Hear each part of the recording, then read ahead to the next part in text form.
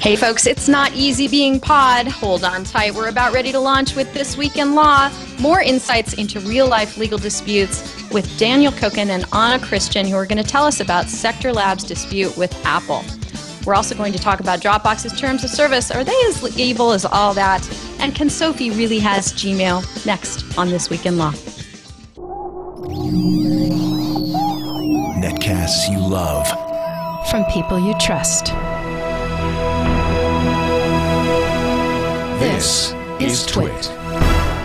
Bandwidth for This Week in Law is provided by CacheFly at CacheFly.com.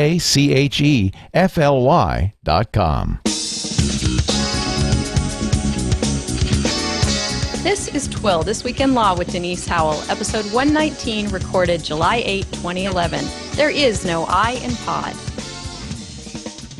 This episode of This Week in Law is brought to you by Netflix. Watch thousands of TV episodes and movies on your PC, Mac, iPad, phone, or TV instantly, all streamed directly to you, saving you time, money, and hassle. For your free 30-day trial, go to netflix.com/twit. Hi, folks, it's Denise Howell, and you've tuned in for This Week in Law. We're so excited to be here. We have two guests in studio. One is Daniel Koken of Sector Labs. Hello, Daniel. Welcome to the show. Hi, Denise. Thanks for having us. It's great to have you. Daniel is involved in litigation. His company, Sector Labs, is involved with litigation with Apple over the term video pod, which is a product that they make. So we're going to talk about that. We also have Daniel's lawyer, Anna Christian, with us. Hello, Anna. Hi, Denise. How are you? I'm great. Thank you so much to the two of you for joining us. And with us again is Evan Brown. Hello, Evan. Hey, Denise. Happy Friday to you. It's as usual. It's great to be here. Looking forward to our conversation. Me too. Me too. All right, so we've got a lot to talk about this week. Lots of interesting stuff going on. Lots of outrage out there on the internets about various terms of service floating around. And I do want to get to those, but since we have Daniel and Anna here, I want to get right to their dispute and have them bring us up to speed about VideoPod. Daniel, why don't you first describe what it does? Well, before I even go down that road, I just want to say thanks for having us on the show. I am definitely part of the Twit army. I am a big fan of Leo Laporte, and I listen to so many of his other podcasts, and I just have to point out that we all love tech and we all listen to these tech stories, and I really do feel that everyone should. I think Twill should be required reading for everyone that follows those tech stories, because we all have these opinions about them. But on this show, you get this really insightful breakdown. Listening to Evan Brown and you go back and forth about these legal issues. It's a very enlightening experience, and you don't necessarily get that perspective. He's got a lot of opinions on the other shows, and so required reading, definitely. Thank you so much. Yeah. We really appreciate that. Yeah. And we're full of our own share of opinions too. Yeah, absolutely. So I want to start out by saying that Anna and I are. We're on the same team, but we have very different perspectives about the case, and this is a really great opportunity to share a case that we feel very strongly about, and in many ways for different reasons. A different set of circumstances brought us together. We both feel but one thing we do have in common is we definitely feel that trademark law is written such that the odds are skewed in the favor of those with more resources, and I'm all about competition, and capitalism runs through my veins and my arteries. Well, let's just say that my circulatory system is saturated with capitalism, but that a level playing field needs to exist in the legal environment as well, and with respect to trademark law in particular, how do I best put this? The odds are they're skewed toward they're in favor of large corporations with infinitely more resources than someone with very limited resources and needs to focus on running their business and doesn't necessarily have a 90% of their time to allocate to taking on battles like this. So right. So you have a product. It's a video projector. It is. It's a video projection system that I first started working on in 2000. And the kind of project name back then was Nano Projector, because it was I had figured out a way to take a conference room sized projector. Back in the day, they were massive, big boxes, and I figured out a way to bring it down to about the size of a deck of playing cards. Hence the name Pod.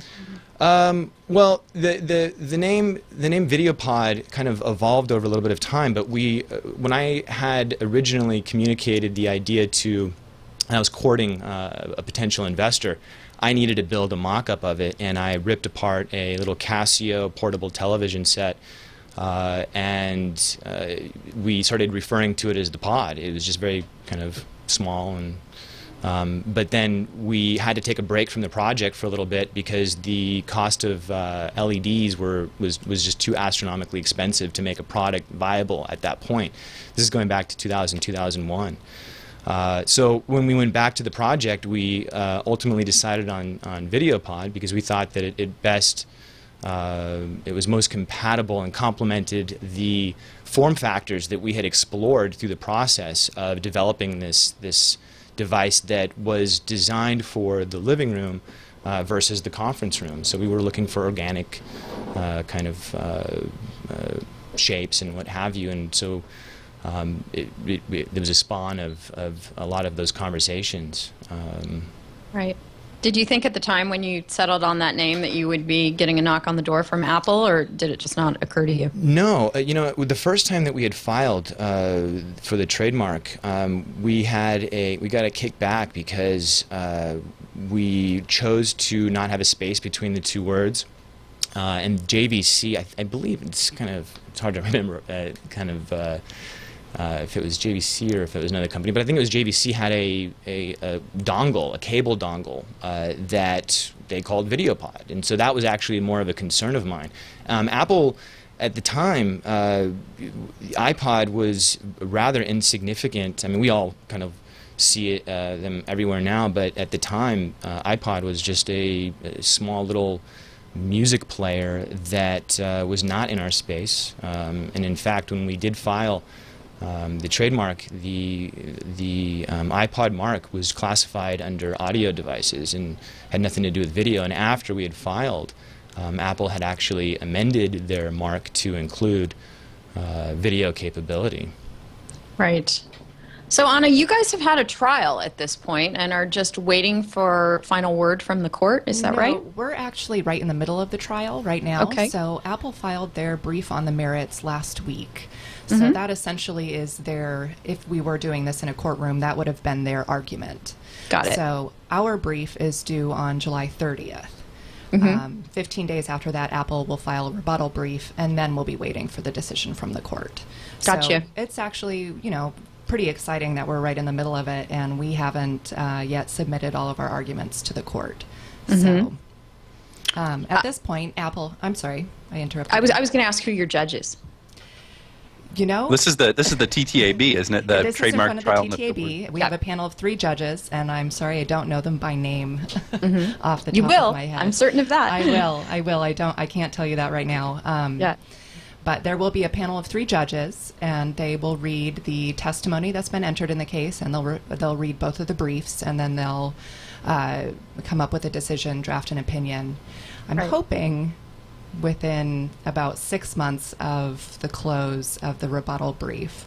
But they have limited resources, so it can be up to a year after the final brief before we can get a decision. Yeah, we're in the 5th year of this battle. I mean, it's been one motion after another response to this filing and this due date, and it's just been one thing after another. So, the fact that we're now at the 5th year and we're finally able to present our evidence to the courts is kind of what I was trying to allude to before, is that it's a legal gauntlet that you have to get through just to get a judge to look at the evidence. And if I have to lose, I don't want to lose because I chose not to take on the incredible level of stress and uncertainty that comes along with a legal battle.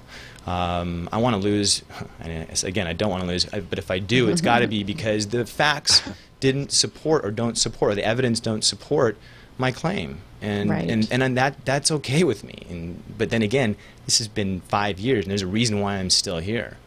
So Anna, along those lines, Sector Labs is not the only company to have been sued by Apple over Pod, is it? No, hundreds of companies have been either sued or had an opposition brought against them. However, Sector Labs is the only one that has gone to trial with Apple over a trademark name. And I credit that to, one, Daniel's tenacity, two, my availability to be on the case. You know, and just the circumstances that have brought us here. I consider myself very lucky to be involved in this case. I think it's rare in general that cases go to trial anymore. I think there are a lot of interests in settling cases early, but I do think that it's really important, especially in a case like this, where such a large company has been able to effectively have a monopoly over certain words, to really be able to fight against that and bring this to the attention of the courts and the public and see if we can maybe get some changes in place. Right. Well, you guys aren't the only ones battling Apple on trademark issues out there. In fact, you know, you could probably do a whole show just on those issues. Right. But most recently, just in the last day or so, right, Apple lost its legal action against Amazon over App Store. Well, the court didn't enter a preliminary injunction, isn't it? Or it didn't grant Amazon's motion to dismiss, right? So we can't say that it's lost yet. The suit goes on. Right. Yeah, the suit goes on, but the injunction was denied.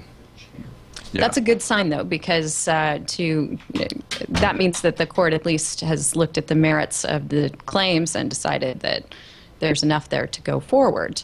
How does this shade, what's your reaction to this, Anna?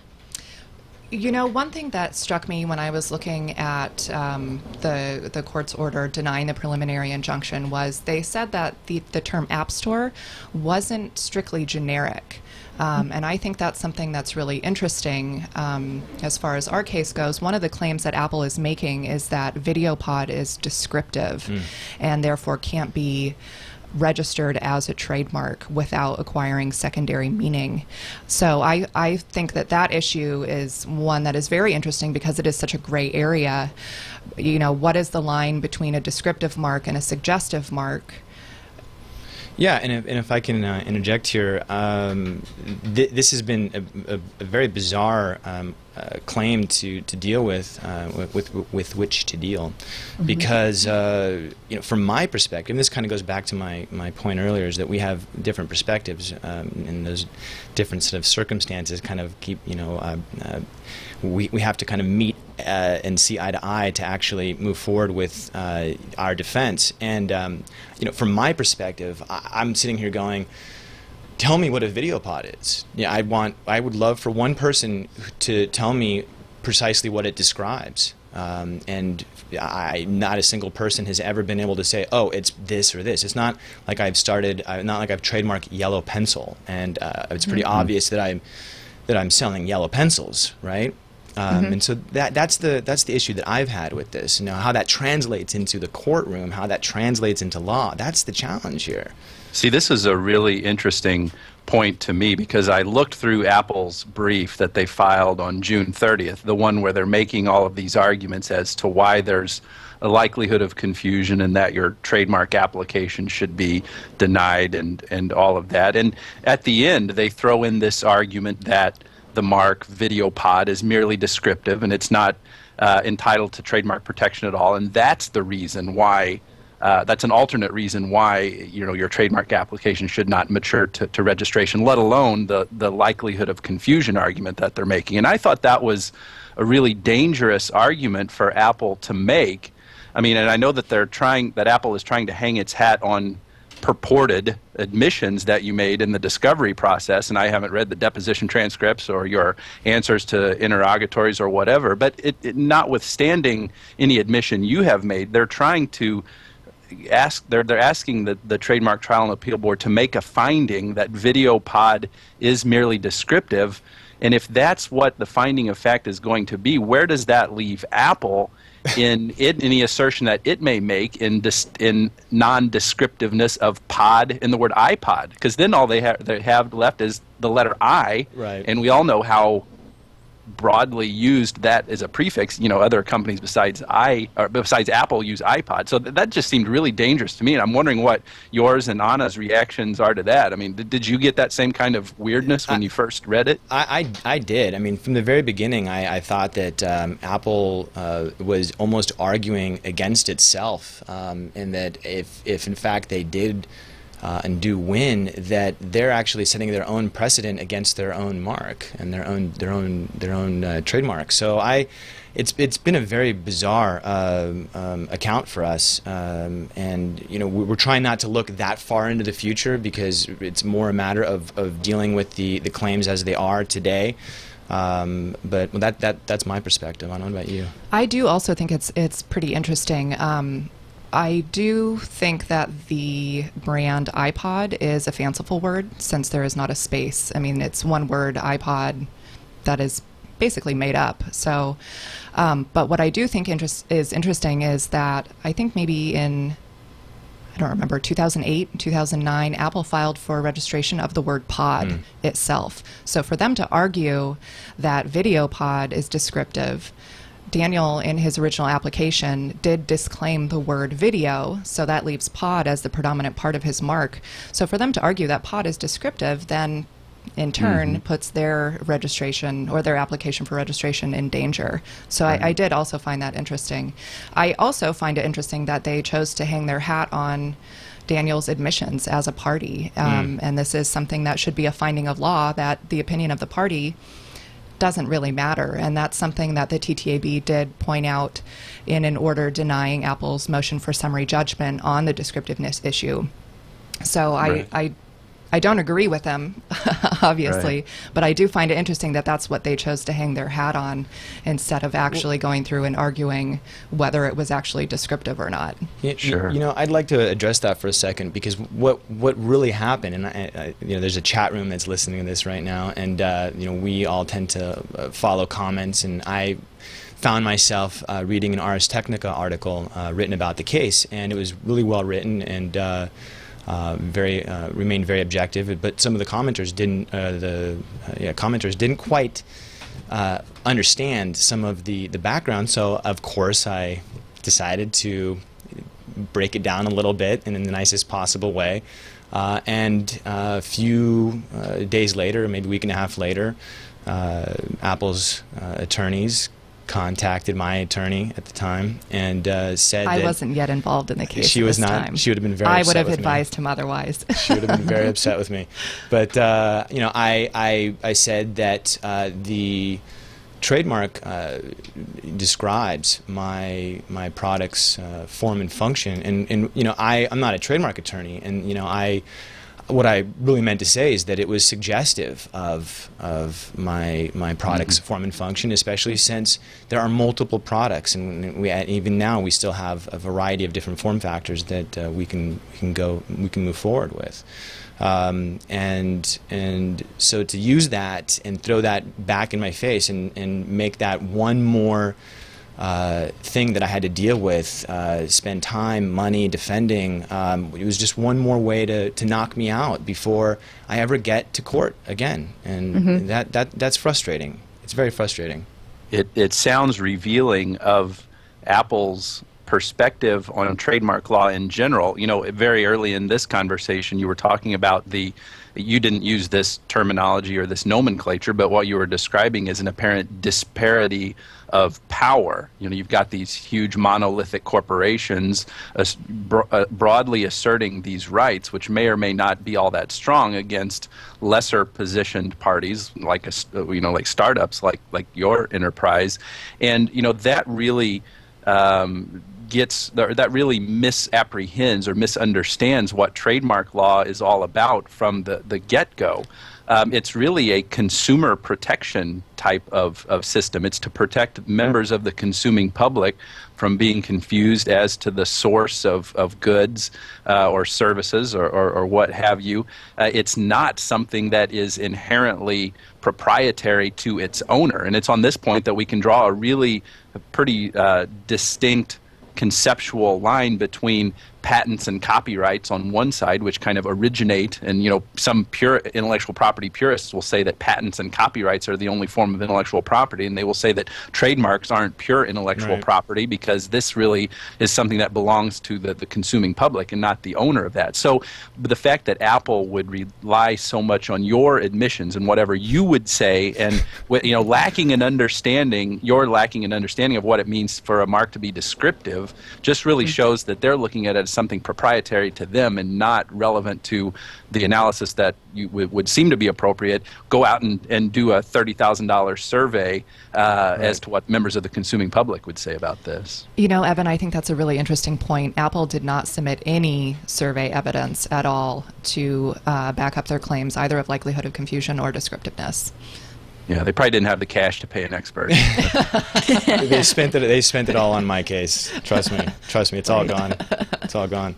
And I just like to point out really fast, Evan, that I'm not saying that Apple is being anti-competitive, but I am saying that the law is structured such that it's difficult for me to fight back with respect to trademark law, and that's all I want to do. Is I want to have a fair fight. I want to be able to get my facts heard, and this is just a tactic that the legal system gives these large corporations to use as a way of just getting us out of the way as quickly as possible, because no one wants to take on 4, 5, 6 years of uncertainty and stress. It's a daunting idea. Right. For anybody who listened last week, we had Jason Agnello on who got DMCA'd existence on his Keynet Twitter endeavors. Just didn't want to, Denise, you're siloning a little bit. Oh, I am? Yeah. There you go. There you go. It's better now, I think. Okay, better now. Little Skype hiccup there. Anyway, it's totally understandable why someone would decide not to take the road that you have taken, Daniel. And Denise, I have to call you back up. Okay. Well, I can address that while you call her back. Okay, that'd be great. I had an opinion because I listened to last week's episode, and it was very interesting because and I believe his name is Jason Agnello, the peanut tweeter, which is a tongue twister, and I was really hoping I wasn't going to say that in the worst possible way, but he decided, despite the fact that I think that a lot of people in the legal community, a lot of people are quite in support of his position, that fair use was something that could be claimed, and I respect his decision to not take on that legal gauntlet, but I disagree. And also it brings me to my point, because there has to be some kind of solution. There has to be some way to level the playing field, and I just wish that the people that are in support, because he has an opportunity to make a difference. I mean, he has a really strong claim. He has, and we need people to stand their ground and to set these precedents so that future projects and ideas aren't just shut down before they have an opportunity to really get going. And a lot of people really enjoyed his work.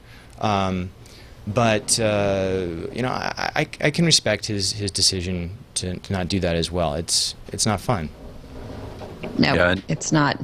Jarndyce versus Jarndyce has not gone anywhere since the Dickensian era, and in any case, it might have gotten worse.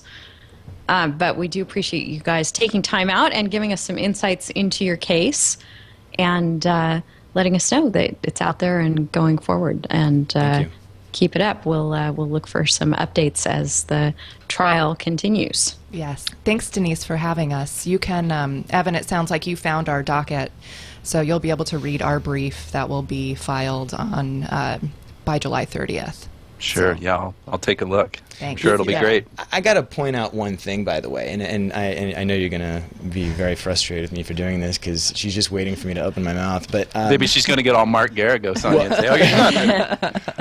This is over. There's one thing you got to know about this is my fantasy through this process was originally before Anna came on was to get someone who was literally right out of school and because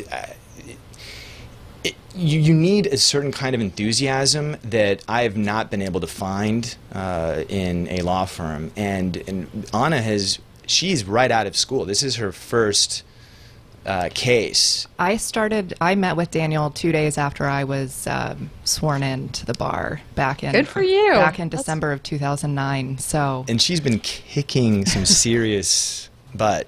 Thank you, Daniel. Yeah, absolutely. Thank you. Absolutely. I love that. So what I do want you both to hang with us as we move on to some other topics. And we'll take a break and thank our sponsor, Netflix. But then I want to get into, and I think, Daniel, this is a great topic for you too, is there has been a lot of discussion this week around various terms of service. And so I want to try and unpack those a bit. But first, I want to thank Netflix, because our episode here today is brought to you by Netflix. You can watch thousands of TV episodes and movies on your PC, Mac, iPhone, iPad, or TV instantly, all streamed directly to you, saving you time, money, and hassle. You can do this instantly in so many different ways. You've got the Netflix on your Xbox, any other game system, your phone, your iPad. If you've got a Roku box, you've got a great way to access there. And my favorite thing about watching Netflix in any of these ways is that they really get this equation that if you're paying a fee, you should get something back for that. And what you get is an amazing service, first of all, that's very reliable and an enjoyable user experience. And you get the banishment of the world of commercials, unlike various other services out there where you're paying, just on your normal cable, you're paying, but you're barraged by commercials all the time. What you're getting with Netflix instead is a very nice, refreshing experience that gets you right to your content, which I just love. And doing it instantly is, even better for us in this instant gratification era. You can begin watching on one device and go to another, so that's even more acknowledging of how people consume their video these days. And whichever way you choose to do it, you can watch as many movies and TV shows as you want, anytime you want. And you can cancel anytime.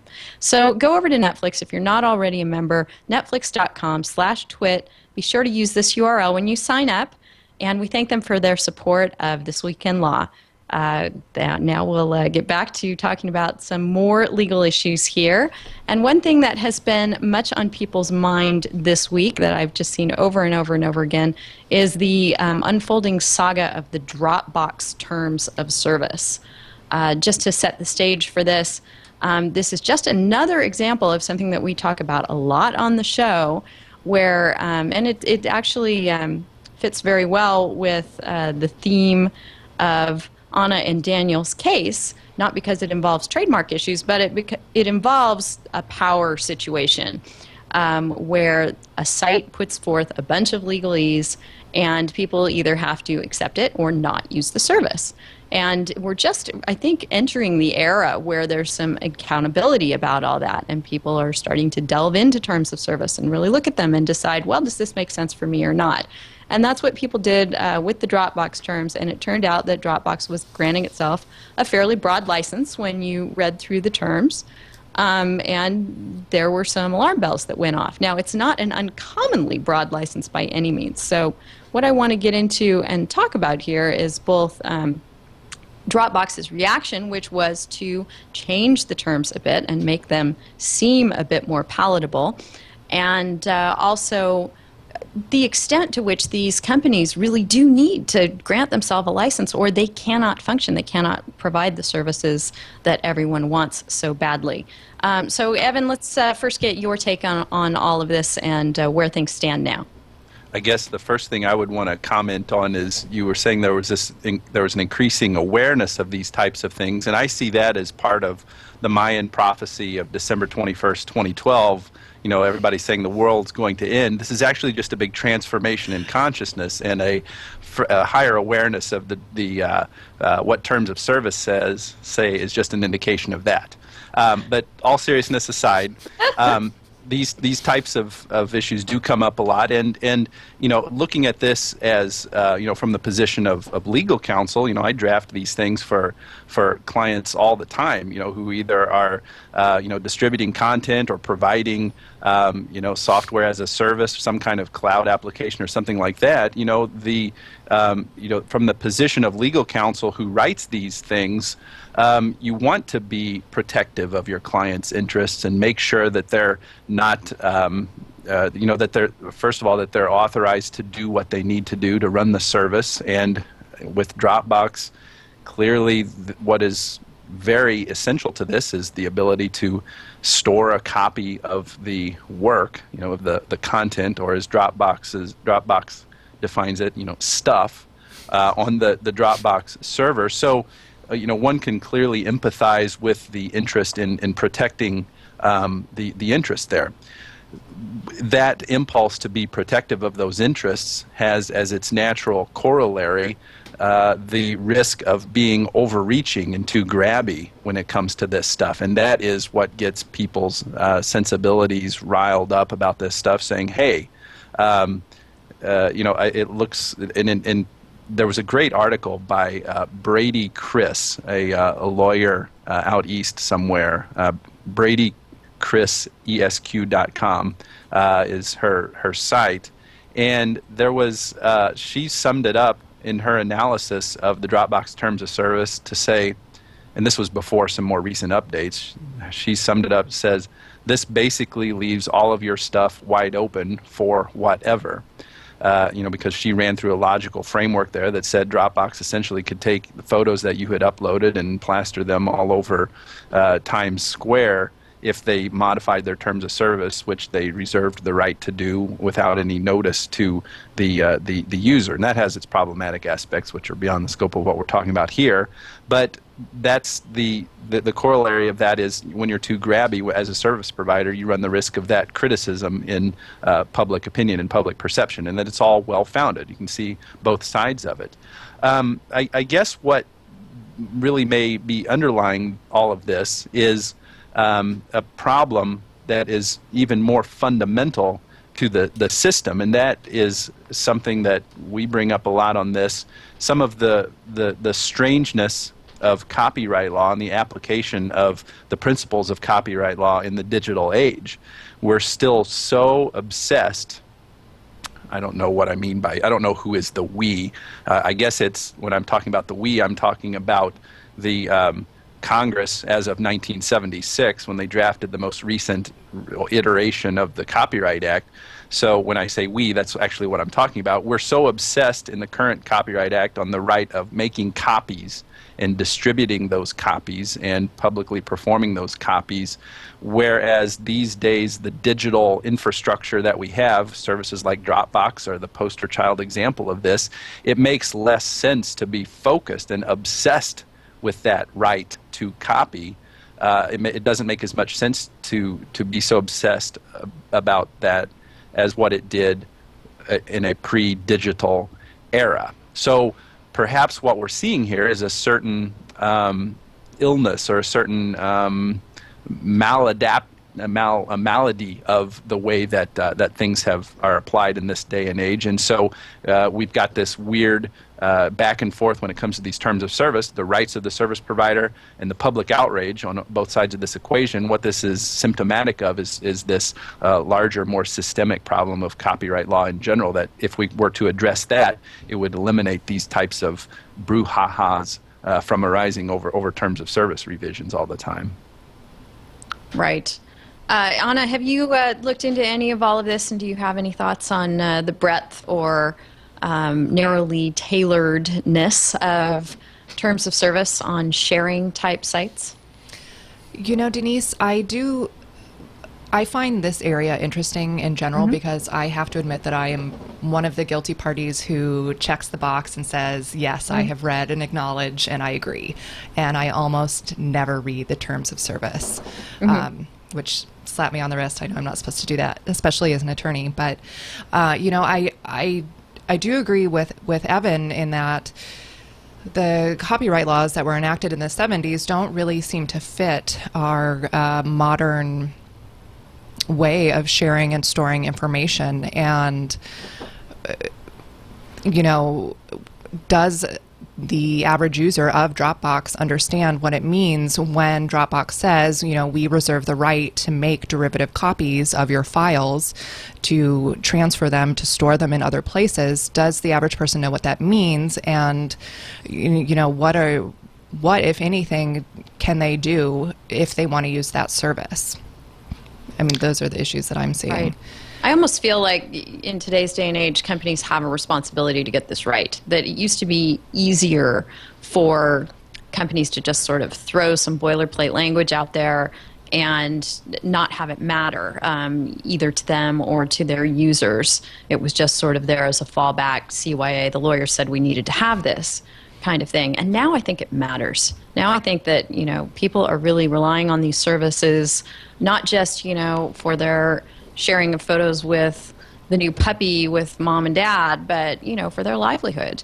And this begins to make a big difference economically, both for the company and the users.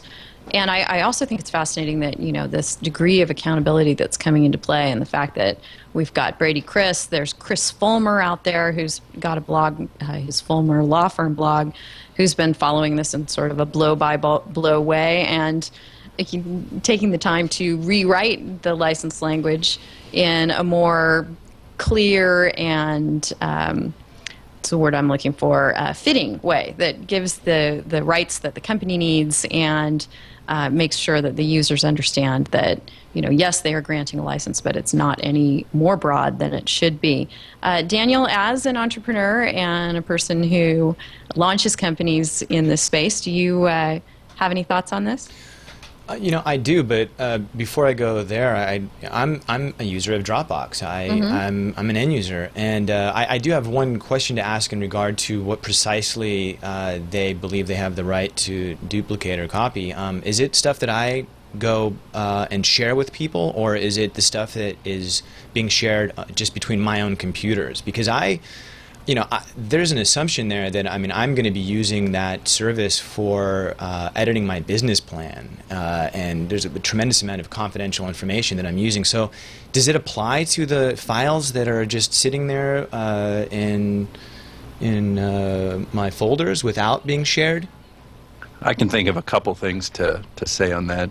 I think that was one of the pain points that were addressed in the most recent revisions, because it was first said that we have the right to all of your stuff, and we have this license to all of your stuff, and stuff was defined as all your files and information, and I guess you can't define a term by using itself, files and information and other things. And so one of the revisions made it clear that it was all of your stuff that you actually upload to Dropbox or make a part of your use of the service. I'm not defining it exactly how they did, but it narrowed the rights to that, or narrowed the scope of those rights.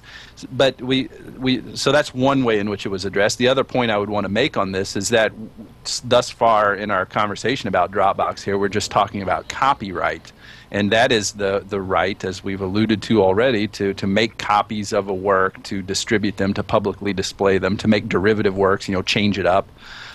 Those are separate and apart from other proprietary rights that you as the, quote unquote owner of this content may have and may be able to assert to stop Dropbox from using that stuff in a certain way that you would object to. If you have uploaded things that constitute trade secrets, and there is, this kind of understanding, and, we would again need to look at the terms of service or the privacy policy or whatever to see the contours of what expectation you have that they will keep that stuff private. You may or may not, and, this, of course, is just an academic discussion and not particular to a particular matter, but the analysis would have to look look at whether or not there were some other proprietary rights outside of copyright. For example, the right of protection that you have against the misappropriation of your company's trade secrets against disclosure by Dropbox or any other cloud provider to third parties. So it's a larger question than just copyright. Well, I'll tell you, I have a point that I'd like to make, and it seems incredibly simple, the solution to problems like this. Just stop using the service, right? I mean, isn't that the best thing you can possibly do? We all complain about Facebook and the lack of privacy and control over who has access to that information, but we really can just stop using these services. But what does that say about us that we can't, and that we become so complacent and just so willing to accept whatever is thrown our way just so we can participate in these in these services? I think there is something that we can all do. Do we need to necessarily pass legislation that says that these companies need to force their users to plug in a USB device that slaps us in the face before we use their service, and say that, to remind us that you're not, don't expect privacy when you use this service? Because I think that might need to happen. I am not too happy about the idea that my files are subject to who knows what, and I will actually start considering. I'm going to consider using a different service because of it, and I hope more people do the same.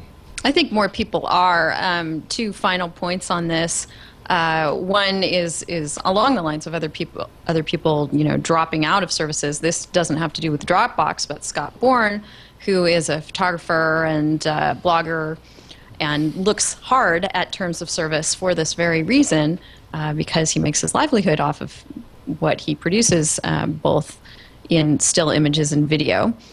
Took a look at the Google Plus terms of service and decided not that they were too broad as far as the license granted to Google Plus, but I guess if I'm interpreting him correctly, that it grants them a license at all, because he needs to be able to, in his business, grant exclusive licenses from time to time.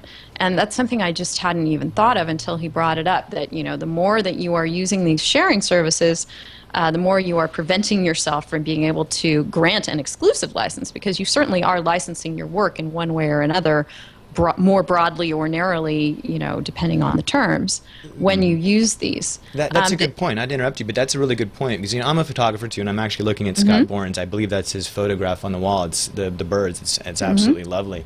But I have to be able to grant a license to someone, and do I have to put an asterisk next to it's somewhere in my contract or in the license that says, by the way, I've also shared this on Google Plus, and there's a good chance that there's going to be a problem in the future? I mean, it's ridiculous. It's a conundrum, yeah. Right. And then the other conundrum that this all raises is, Dropbox kind of backing and filling has added some language now to its terms that says, to be clear, aside from the rare exceptions we identify in our privacy policy, no matter how the services change, we won't share your content with others, including law enforcement, for any purpose unless you direct us to. But again, as Chris Fulmer pointed out over on his blog, when you go to the privacy policy and look at those, rare exceptions that they call out, they specify, we can disclose your files, in the event we must comply with a law, regulation, or a compulsory legal request. And of course they must do that. That's what the law requires them to do. So it is, I think, a delicate balance that has to be settled on in notifying users that we're going to do the bare minimum that we need to do, and not more than that, and have them understand what that bare minimum is. Let's talk for a minute about the Google universe, since it has been so in the news and on people's minds with the launch of Google Plus this week. And one thing that has come up for a couple of people is that their children who were using Gmail in violation, I should add, of Gmail's terms of service, because in order to have an account on Gmail, you must be over the age of 13, and that's required by federal law under COPPA. So there are people there, who are under 13, just like there are millions of people on Facebook who are under 13, who are either there with their parents' consent or without it. But when they go to create a Google Plus account, they're getting flagged, and their Google Gmail accounts are also getting, they're being notified they're not going to be able to use that service anymore because they are violating the terms of service. Apparently, to be in the field test for Google Plus, you have to be 18.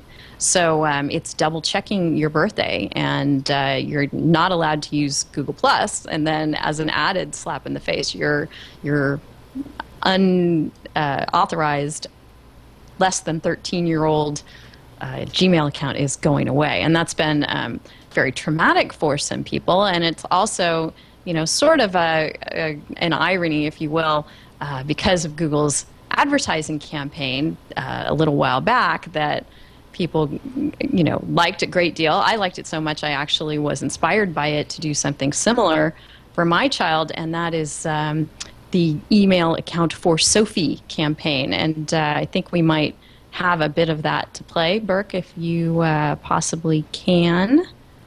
It's the commercial, if you don't recall it, where there's a dad whose little girl is growing up, and he is sending emails to her account, attaching photos and little memories along the way. It becomes a sort of video and text diary for her to, presumably at some point down the road, when it actually becomes her own email account, she can pull up and enjoy these things.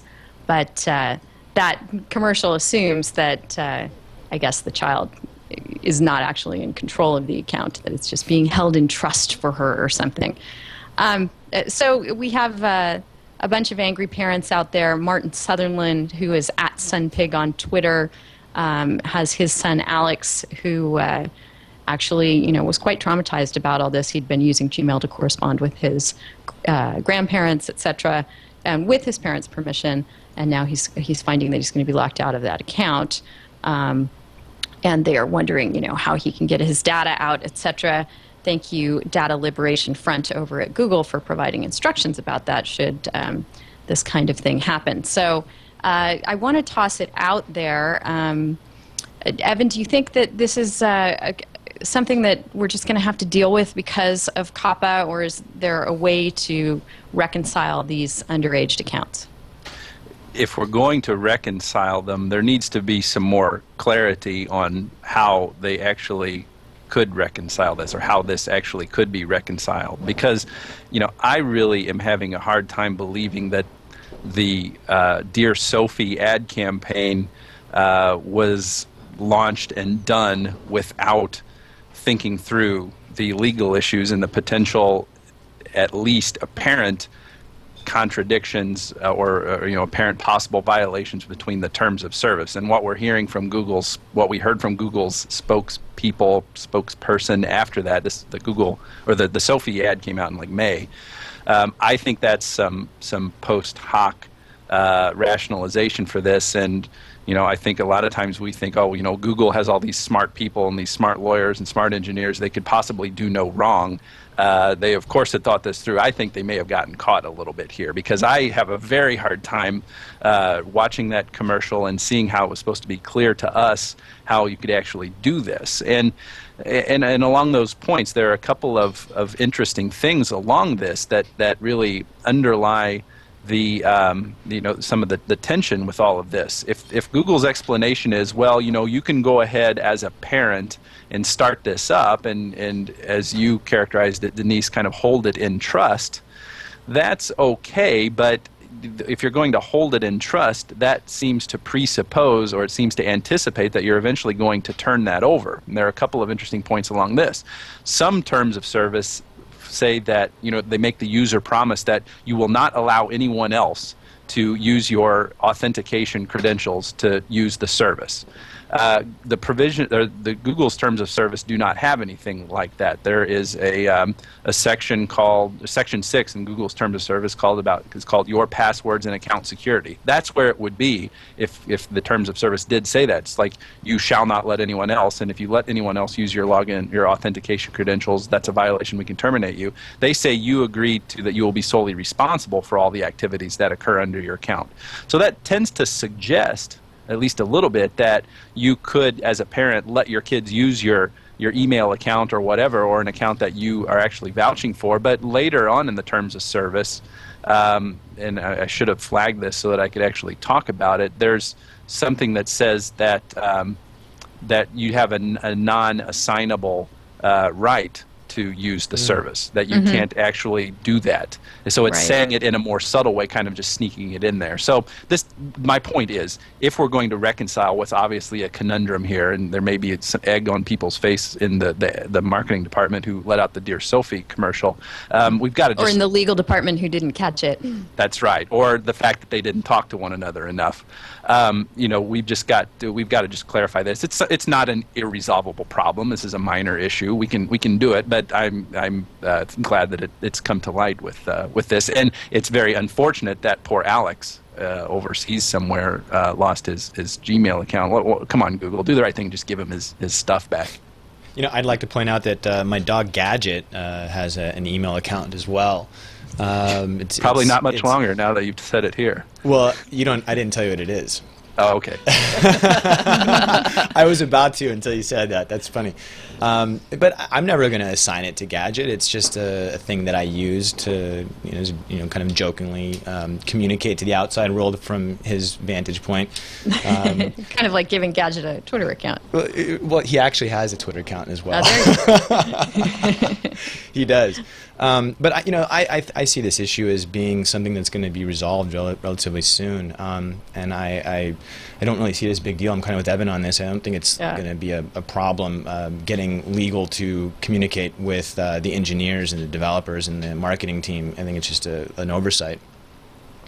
Yeah, it's tough. You basically have the decision to lie about your kid's age if you want to get them an email account early, and there is some sort of branding / getting them a good name issue that can come into play there. Or you, as Evan points out, you're violating their terms by assuming that you're going to assign it later on. Any thoughts, Anna? I was listening to you, Evan, and I was thinking about, perhaps you know this, you said that there was the Google Liberation Frontier or something that would help him get his data back. But I'm wondering, that does bring back all of the copyright and trademark issues.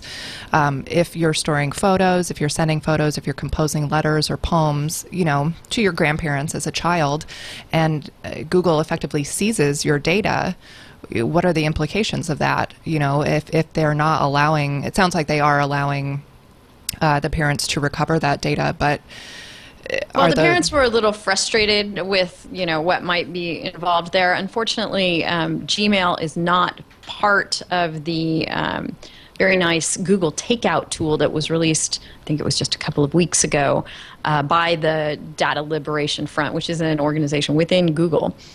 And it's got a number of services in it, including Buzz and Google+. But Gmail's not there, I'm sure, because it's such a huge undertaking to be able to include Gmail. But when you go to the Data Liberation Front, dataliberation.org, I believe it is. Let's see, I've got the URL here somewhere. Yes, dataliberation.org. They have some nice instructions on, basically a workaround. It's not part of Google Takeout yet, but there are ways you can get your data out of Gmail. You need to be fairly sophisticated, I guess, to find those instructions and then carry them out. But here, I'm encouraged because they described Alex, the child who's losing his account, in some detail, and he's actually a Python programmer and, knows his way around the web. So hopefully they can work with that and make sure that he doesn't lose his data in this process. So if we don't have any other thoughts on that point, I'd like to get to our resource of the week. Well, I'd like to answer Virgil. Oh, sorry. Go ahead. Virgil wanted to know if it was GoGo Gadget at Twitter. It's actually just G Koken. Nice and simple. G Koken. So that's his Twitter account. It was a good enough start that you just gave the dog the last name, you know. Right. For our resource of the week, we have a couple of other videos that I'm hoping we can show or just remind people of. And it is, I don't know if you remember back to when we had Nina Paley on This Week in Law, but she did a little rendition for us. We sort of got the first look at her song, Give Credit Where Credit Is Due. And so now she's got the song done and edited, and it's up on her blog at ninapaley.com. And my tip to you is if you find someone is using your work online without your authorization, perhaps your first step in addressing that would be to send them a link to Nita's video, which is as a gentle reminder that if you are not Ludwig von Beethoven, you shouldn't pretend that you are and appropriate somebody's work without permission. And she does a very nice job with her trademark animation. There's some of it right there.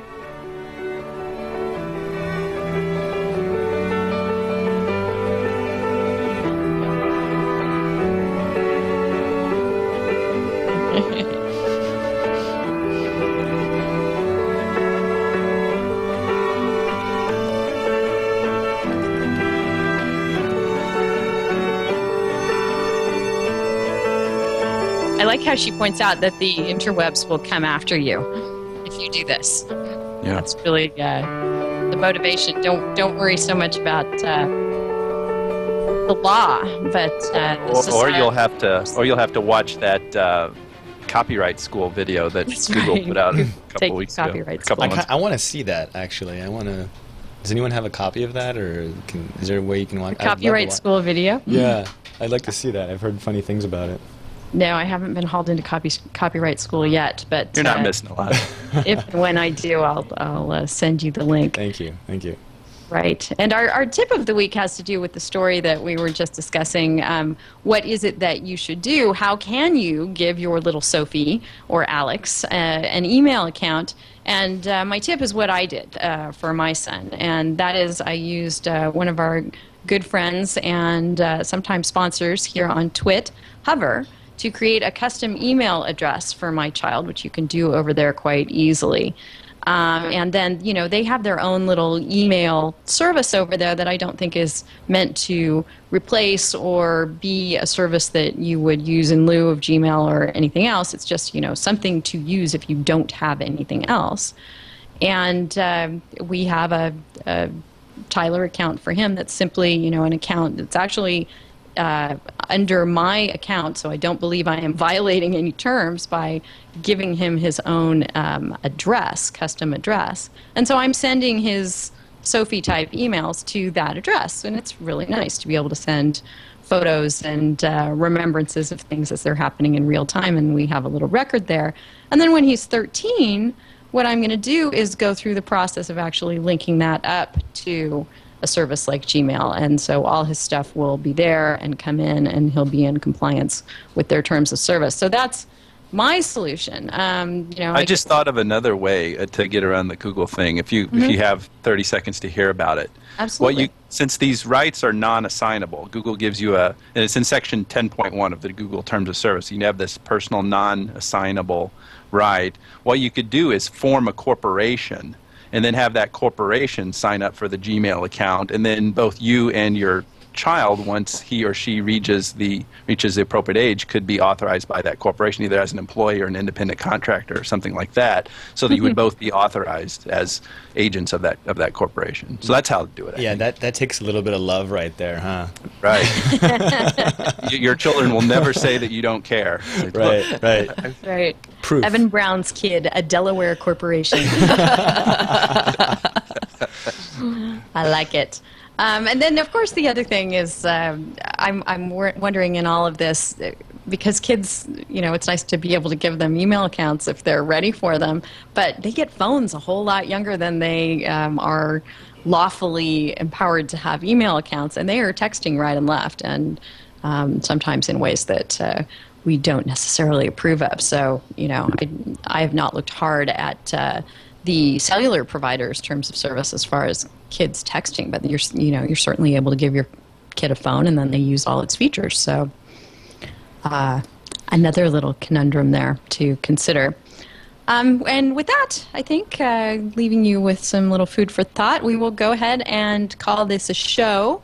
I'll go around once and see if we have any final comments from the panel. Daniel? Just thanks so much for having us on the show. It's been a great experience, a real honor, and I hope to meet Leo, but he wasn't here, and I'm not happy Friday's about that. his day Why off. do you think I drove all the way over here, Leo? Huh? I just want to kind of leave you guys with this one thought that I'm just trying to, going back to the case, I'm just trying to protect my property. Some people choose to start companies and develop products and go through that whole process, and there's a tremendous amount of energy that went into that whole process, and I'm just trying to maintain ownership of what's rightfully mine, and I really hope that everyone else in a similar position does the same. Thanks very much. And folks, off the show, you can find Daniel. He's on Twitter at, you are Daniel Koken on Twitter, Right. if I'm not mistaken. Correct. And Sector Labs is your company. Anything else you want to tell people about how to reach you or where to follow you off the show? No, that's pretty much it. I'm also a photographer, and I blog at danielkoken.com. And one quick little plug project that I'm currently working on. It's I'm also trying to take on the coffee industry and developed a coffee cup that eliminates a lot of waste, and seeing that most of the people listening to this show are coffee drinkers, 50% of you guys are and women, probably add milk and cream to your coffee, and that means that you dump some of your coffee in the garbage. And I've done the math, and it turns out that we're wasting billions of gallons of water and millions of gallons of coffee because of people dumping a little bit of coffee in the garbage. So learn more about the solution at roomfor.org. That's great. Thank you so much. Anna, thank you for joining us too. Thank you, Denise. I really appreciate the opportunity to be here and talking with you and Evan and Daniel. I'd like to reaffirm that I have very much enjoyed representing Daniel, and what I think we're doing here is really important. Something that Evan mentioned earlier is really bringing this back to the consumer protection point of view. That is what trademark law is about. It's not necessarily about Apple's proprietary information or even Sector Labs' proprietary information. It's really about ensuring that consumers aren't confused as to the origin of goods, and I think that what we're doing here is hopefully going to be really helpful in allowing the TTAB and other courts to clarify that issue. Great. And congratulations on getting involved in such a fun first case right out of school. Thank you. Evan, any final thoughts before we wrap? Nothing other than this has just really been a fun show. I've really enjoyed talking with you, Daniel. What great stuff you have going on there. Really interesting. You're a great guy. Excited to see how things turn out. Anna, great talking with you as well. You're doing a great thing by helping out Daniel and all of this. And so I've just really enjoyed the dynamics of this conversation, and I'm very grateful to have had the opportunity. So a lot of fun. All right, so it's time for everyone to get back to their Google+. I hope we haven't distracted you too long from that. Yeah, and send me that invite. Yes. I have to say something. Mom, Pop, I love you very, very, very much. Very much. Okay. Please continue, Denise. And we'll be sure and get them invites too, so they Please. can follow right along with you.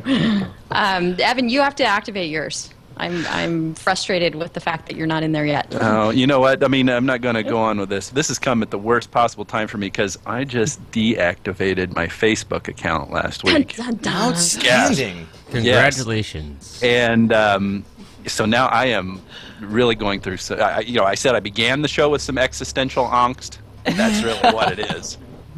I love Twitter. I'm still in that.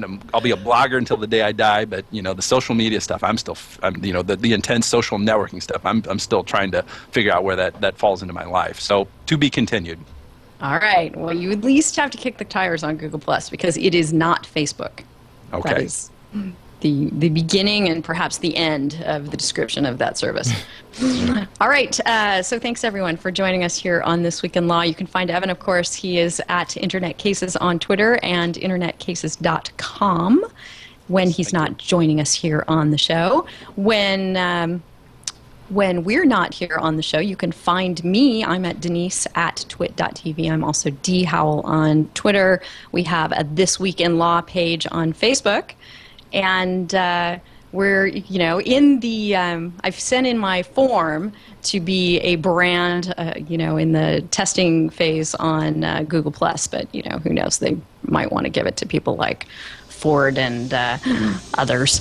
So I won't hold that against them, but it will be fun when they open up that functionality too. In the meantime, you can find me there as well. And we really look forward to seeing you next week. Thanks for joining us. Bye-bye.